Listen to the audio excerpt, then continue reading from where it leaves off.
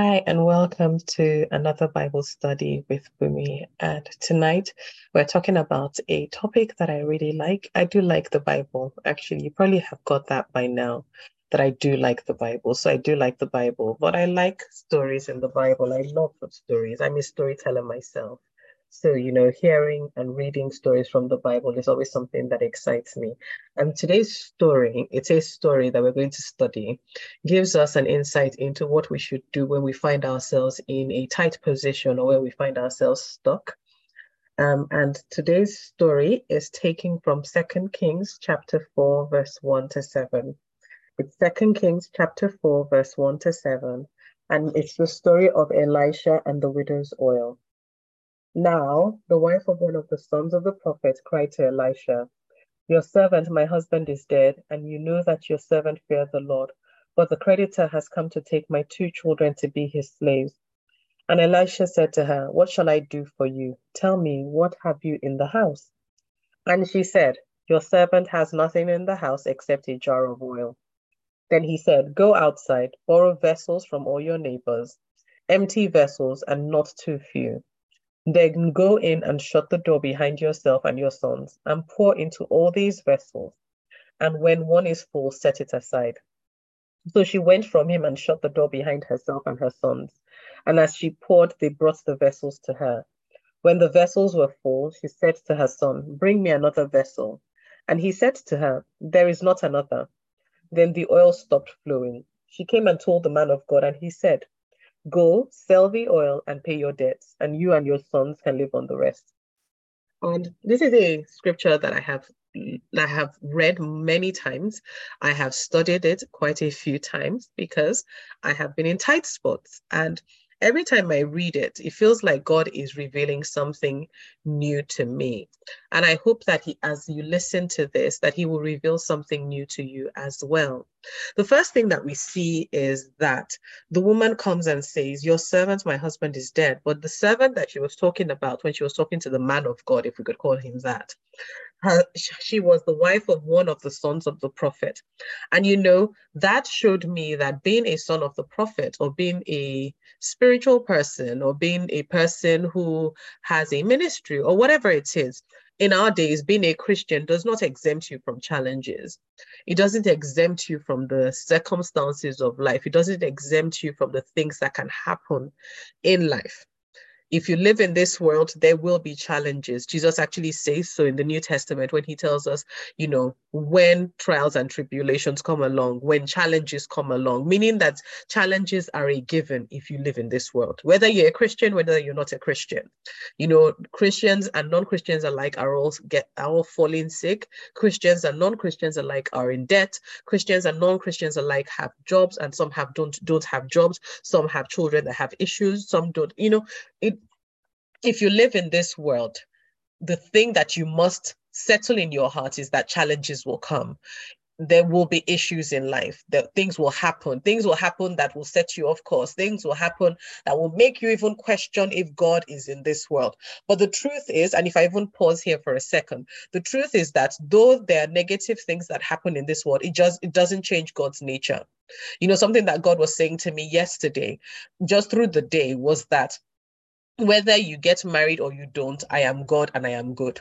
Whether you have the money that you want or you don't have the money that you want, I am good and I am God. That these things that happen to you don't change my nature. People ask the question, why do bad things happen to good people? And my answer to that is that all have sinned and fallen short of the glory of God. That's found in the book of Romans. And basically, when Adam fell, all of humanity fell with him. The Bible says that through one man, death was given, and through another man, a life-giving spirit was given. Through one man, Adam, all sinned and fell short of the glory of God. So in the world that we live in, negativity is a normal. Negativity is a normal. So even if people are good, bad things can still happen in and around them unless they enforce the will of God on the earth. When Jesus was praying in Matthew chapter 6, when his disciples came to him and said to him, "Teacher, teach us how to pray," he said something that's very instructive. He when he was praying or showing them how to pray, he basically was giving them like the blueprint for prayer. He wasn't saying they should pray like that all the time. So our Father who art in heaven is not necessarily a prayer you should be praying every day. Basically, what Jesus is saying, these are the things that you need to pray about. These are the directions that you need to go in when you're praying. And the very first thing he said is, Our Father who art in heaven, hallowed be your name. So he knew that exalting God, lifting God on high was fundamentally important in any of our prayers. Then the second thing that he said is, let it be on earth as it is in heaven, meaning that there is things happening in heaven and you want those things to come into the earth. You need to enforce the will of God on the earth. If you are a good person, and good is relative, because some people are Muslims, some people are Hindu, some people have no faith, and they all say they are good. But Jesus clearly says to us in the word of God that the only person that is good is God. So we have to have that at the back of our minds, that the only person that is good is God. So instead of saying, why do bad things happen to good people? Let's just say, why do bad things happen in the world? I think that's a better question to ask. And then you get the answer. Because the world is fallen, the world is broken, the world is falling apart, whatever you want to call it. But then, these things are normal. And when we understand that they are normal, we are better placed to solve them. We are better placed to even know what we should be doing next. So the wife of the sons of the prophet came and showed that being a Christian, being someone who serves God, who does amazing things for God, does not exempt you from challenges, unless obviously you then take what is yours in Christ Jesus and go and enforce that. So she comes to him and she says, look, this is my issue. Not only is my husband dead, but now the people that he was owing, or the creditor that he was owing, has come to take my sons, because as far as they're concerned, this man is not here to pay the debt. And the only way to pay the debt is to take your sons, unless you can give us the money. And then Elisha said to her, what shall I do for you? When she came to him, a part of my mind was wondering, did she come to him expecting him to give her the money? Did she come on the basis that, guess what? My husband used to be one of yours and you need to fix this problem for me. And how is that any different for us as believers who come to God expecting him to fix our problems? I know many times I've gone to God expecting him to fix my problems. One of the phrases that God said to me a lot towards the end of 2022 was, God isn't coming to save you. And the first time I heard it in my spirit, I thought, what do you mean?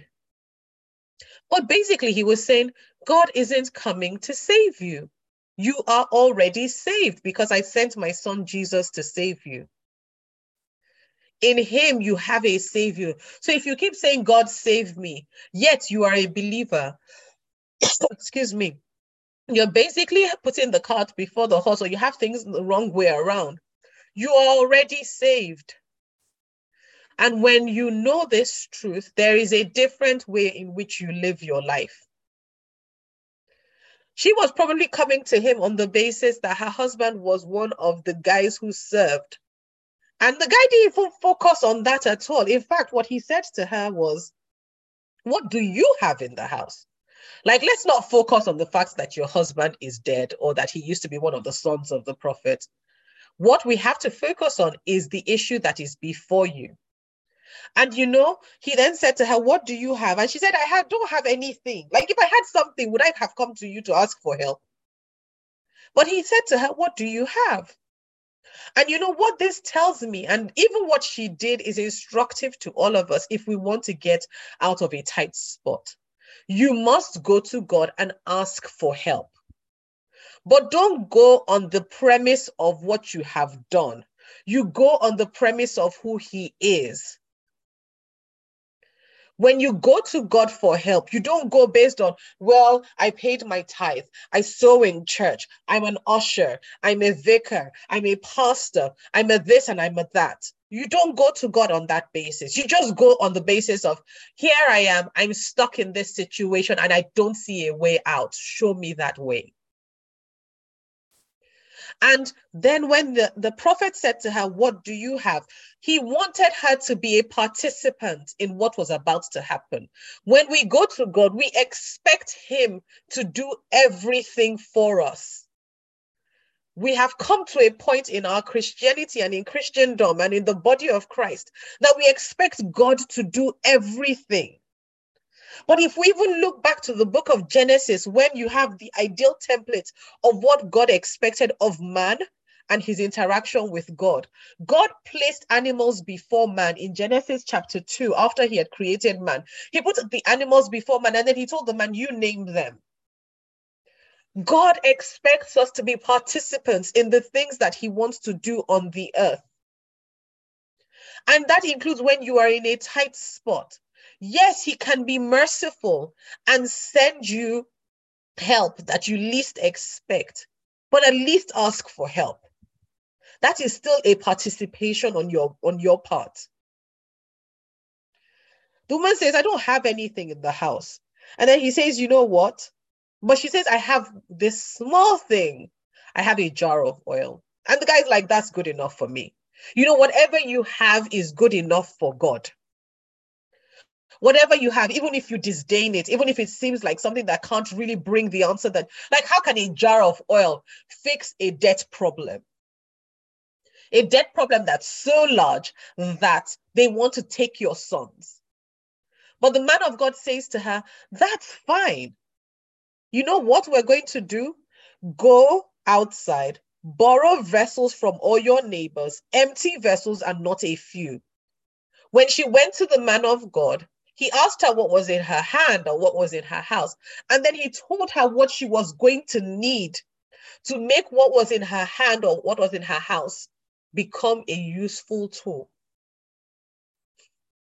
He gave her very specific instructions. He says, go outside, borrow vessels from all your neighbors. That's go to people that know you. You know, if you're in a tight spot, I'm not saying that the exact instruction will be go to people that know you. But basically, when God will give an instruction, he will give it specific to your situation. He will give the instruction specific to your own situation. He says, go and borrow vessels from all your neighbors. You know, when I was reading that particular line earlier on, and I saw go and borrow vessels from all your neighbors, you know, sometimes when we're in debt and the creditors have come and they're knocking on your door, the inclination is to go and borrow. But if you don't have instruction from God, if God hasn't given you a clear instruction, if you go and borrow, you'll be putting yourself in more debt.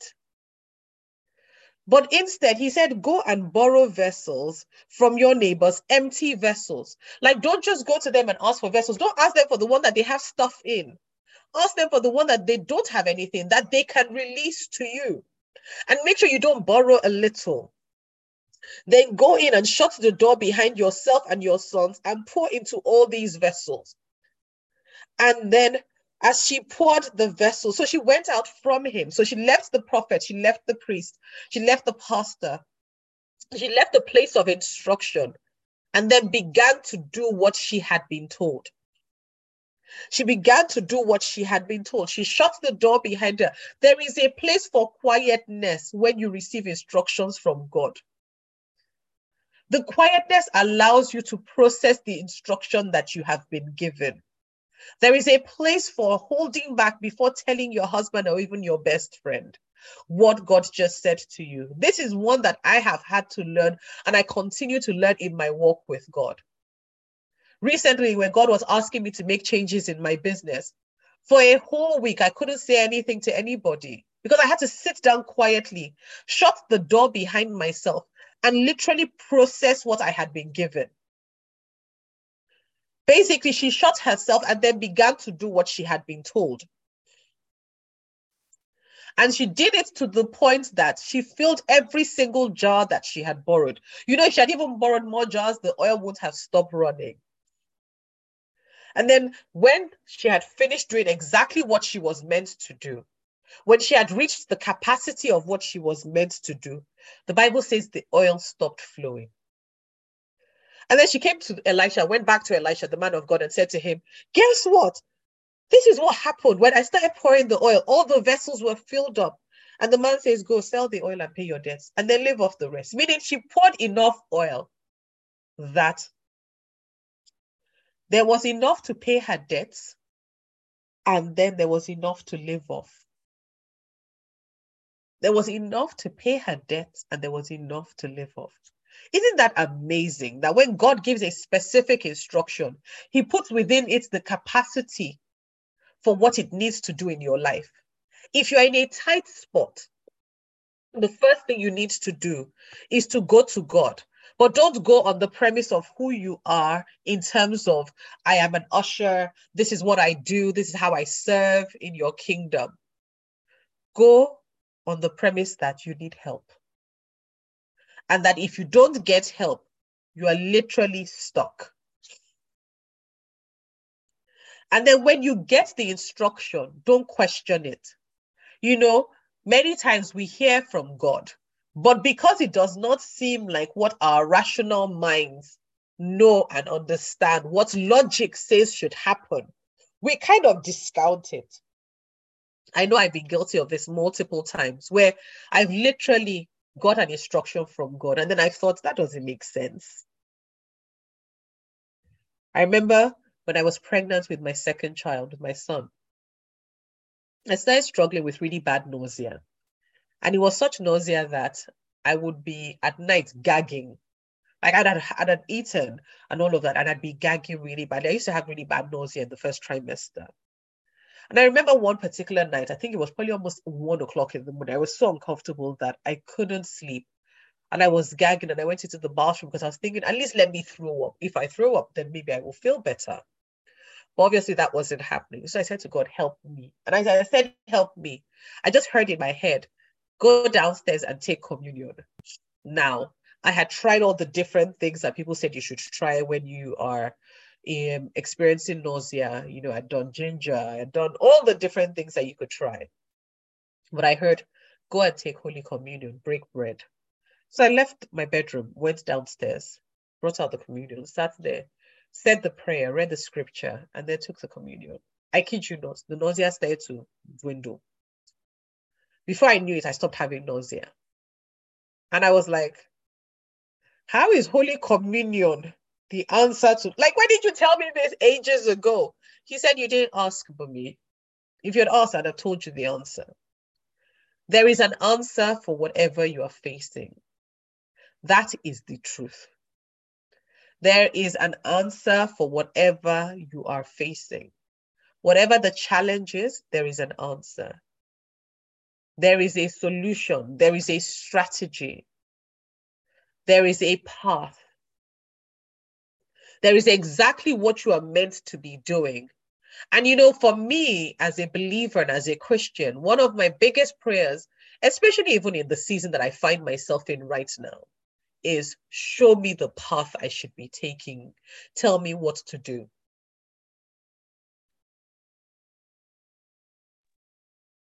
Tell me what to do. Tell me where to go. Tell me who to speak to. Show me the action I should take. Open the eyes of my understanding. Let your word make sense when you ask me to read your word. Like when you're in a tight spot, you have to do it with God. Especially if you want the best outcome. It is possible to do it and do it in your own nature and then dig yourself into further issues. You know, one of the ones that I know very well, sadly from experience, is being in a tight financial situation and then borrowing to try and fix that situation and then finding myself in further debt. But I remember when I went and moaned before God saying, this isn't supposed to be happening. And what do you mean? And blah, blah, blah. And when I was doing that, God said to me, but I didn't ask you to borrow. In this instant, he told the woman to borrow. But he told her to borrow something that would yield her increase. She didn't know that at the time. All she knew was to be obedient.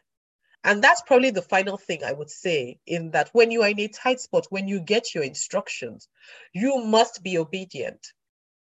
She was obedient. She borrowed because God told her to borrow.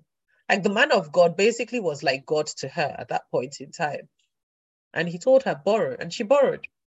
If he doesn't tell you to borrow, don't borrow. His word clearly says, owe no man anything except love. That's Romans 13, verse 8, by the way. So it's not his desire for us to borrow. He says he wants us to lend to nations and not borrow. He wants us to always have the upper hand. And the truth is that with the Spirit of God on our inside, we can have the upper hand. We can know exactly what to do and how to do it and when to do it. That's why we have the Holy Spirit. The Bible says, and you have the Holy One who knows all things. You have the anointing of the Holy One who knows all things. Another part of the scripture says that, the Holy Spirit will lead you. He will lead you. He says that if you're a child of God, if you're a believer, especially if you've given your life to Christ, you are a son of God, and sons of God are led by the Spirit of God. Being in a tight spot is not the end of life. Being in a tight spot isn't the end of your day, of your week, of your month. Being in a tight spot is the opportunity to turn back to God and say, how can I get out of this? Show me the way. My prayer for you, even as you've heard this Bible study, is one, that you will know to turn to God. And that when you turn to him, you will not disdain what he tells you to do.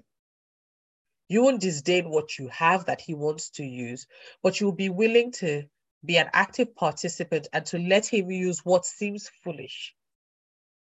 Because a jar of oil to pay off debt seemed foolish. The kind of debt that required people to come and take away 2 children.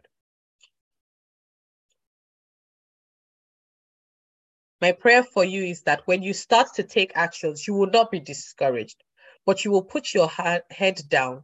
You will stay focused on doing what God has told you to do.